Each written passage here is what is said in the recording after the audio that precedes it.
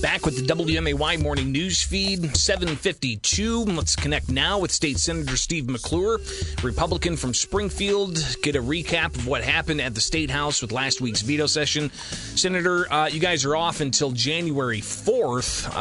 What did you accomplish? What didn't you accomplish? And how is it being in the super minority in the Illinois Senate? Good morning. Hey, good morning, Greg. Well, obviously, new maps passed. They revoked the parental notification of abortions. There was a criminal bill which died on the floor because there was no Republican input at all. And, you know, I think overall, Greg, the atmosphere right now is extremely partisan.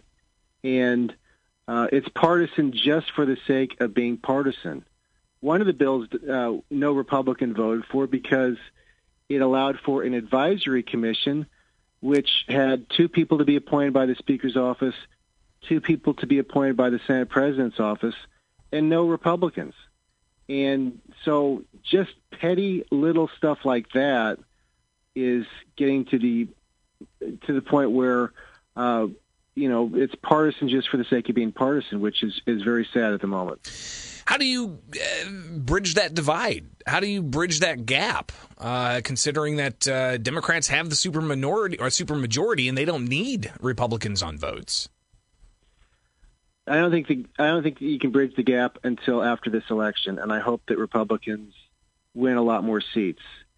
And you know, when you have a bill like the health care right of conscience bill, where 54,000 people from the public say that they do not want this bill.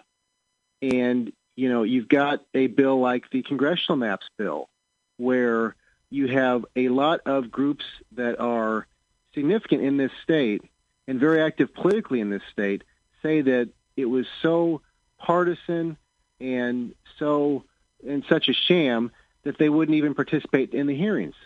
And when you have a bill like the parental notification of abortion bill, where you've got you know, the majority of people that are both pro-life and pro-choice are opposed to it, and that passes, I think enough of this stuff that the general public sees, the more likely it is that Republicans are going to have a much better year than Democrats during the next election. So all of this stuff doesn't just happen and then people forget about it. People are paying attention right now. So I think the Democrats need to be very careful what they're doing. They haven't been very careful at all. In fact, they've been spiking the football and damaging our state. I think they're going to pay the price for that, and that's going to, of course, force them, if that happens, to come back to the table and be a bit more bipartisan to try to make up for the fact that they're going to lose a few seats in the next election. State Senator Steve McClure with us on the WMAY morning news feed. He's in the Republican super minority in the Senate, and we'll be talking with State Senator Doris Turner, who's in the super majority in the Senate as a Democrat from Springfield, coming up a little bit later on. But Senator, she was one of the Democrats that voted against the changes to the Healthcare Right of Conscience Act. So there was bipartisan opposition to that. It also barely passed the House with some Democrats voting against those changes. What does that tell you about some of the avenues where there could be, even though it might not be enough opposition to kill a bill, what does that tell you that there could be bipartisan agreement on? Well, you know, I'm not sure at this moment what there is bipartisan agreement on, Greg, because, yes, she did vote against the healthcare right of conscience stuff, but she voted for the repeal of the parental notification of abortions, which is really a gift to human traffickers. We know, and in fact, one of the testimonials was read on the floor by Senator Rezin during the floor speech, that human traffickers who force their victims to get abortions, particularly underage girls, it's a gift to them when they don't have to notify parents. And so stuff like that is just so extreme. It's incredible. One area that we could be working in a way that is bipartisan is on crime, because it is a statewide emergency. There was a bill that was put to the floor that was to make some corrections to the horrendous criminal law bill that was passed in January. But even those corrections were done very badly, and I debated Senator Sims, who brought the bill to the floor, because quite frankly, I have an expertise in criminal law that Senator Sims does not as a former prosecutor. And, Republicans, there are quite a few Republicans actually that have some sort of background in criminal law, including a former police officer, including other prosecutors. We were not even given a seat at the table. And so just picking apart little pieces of the bill that Senator Sims was presenting was very easy to do.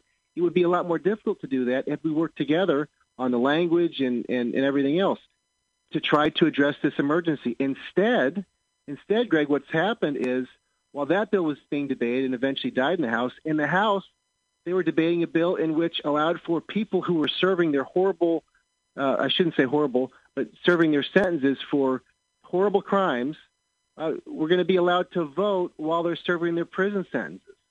So while we got people getting shot all over our state, getting murdered, the concern has been from some in the Senate and in the House to make sure that the people doing the murdering, doing the shooting, can vote while they're in prison. But there's been nothing done to stop the shootings and to stop the murders. I think that's an area where we could work together, but the Democrats have to be willing to work with us. Well, just to be clear, I believe that bill to allow for those behind bars in state prisons, even convicted murderers, to vote, stalled in the House. So we'll see if that advances at all when you guys come back in January. So you're off until then, Senator. The House, at least, extended through the end of this year. Who knows what happens in the new year? But remote voting, how has that impacted our democracy?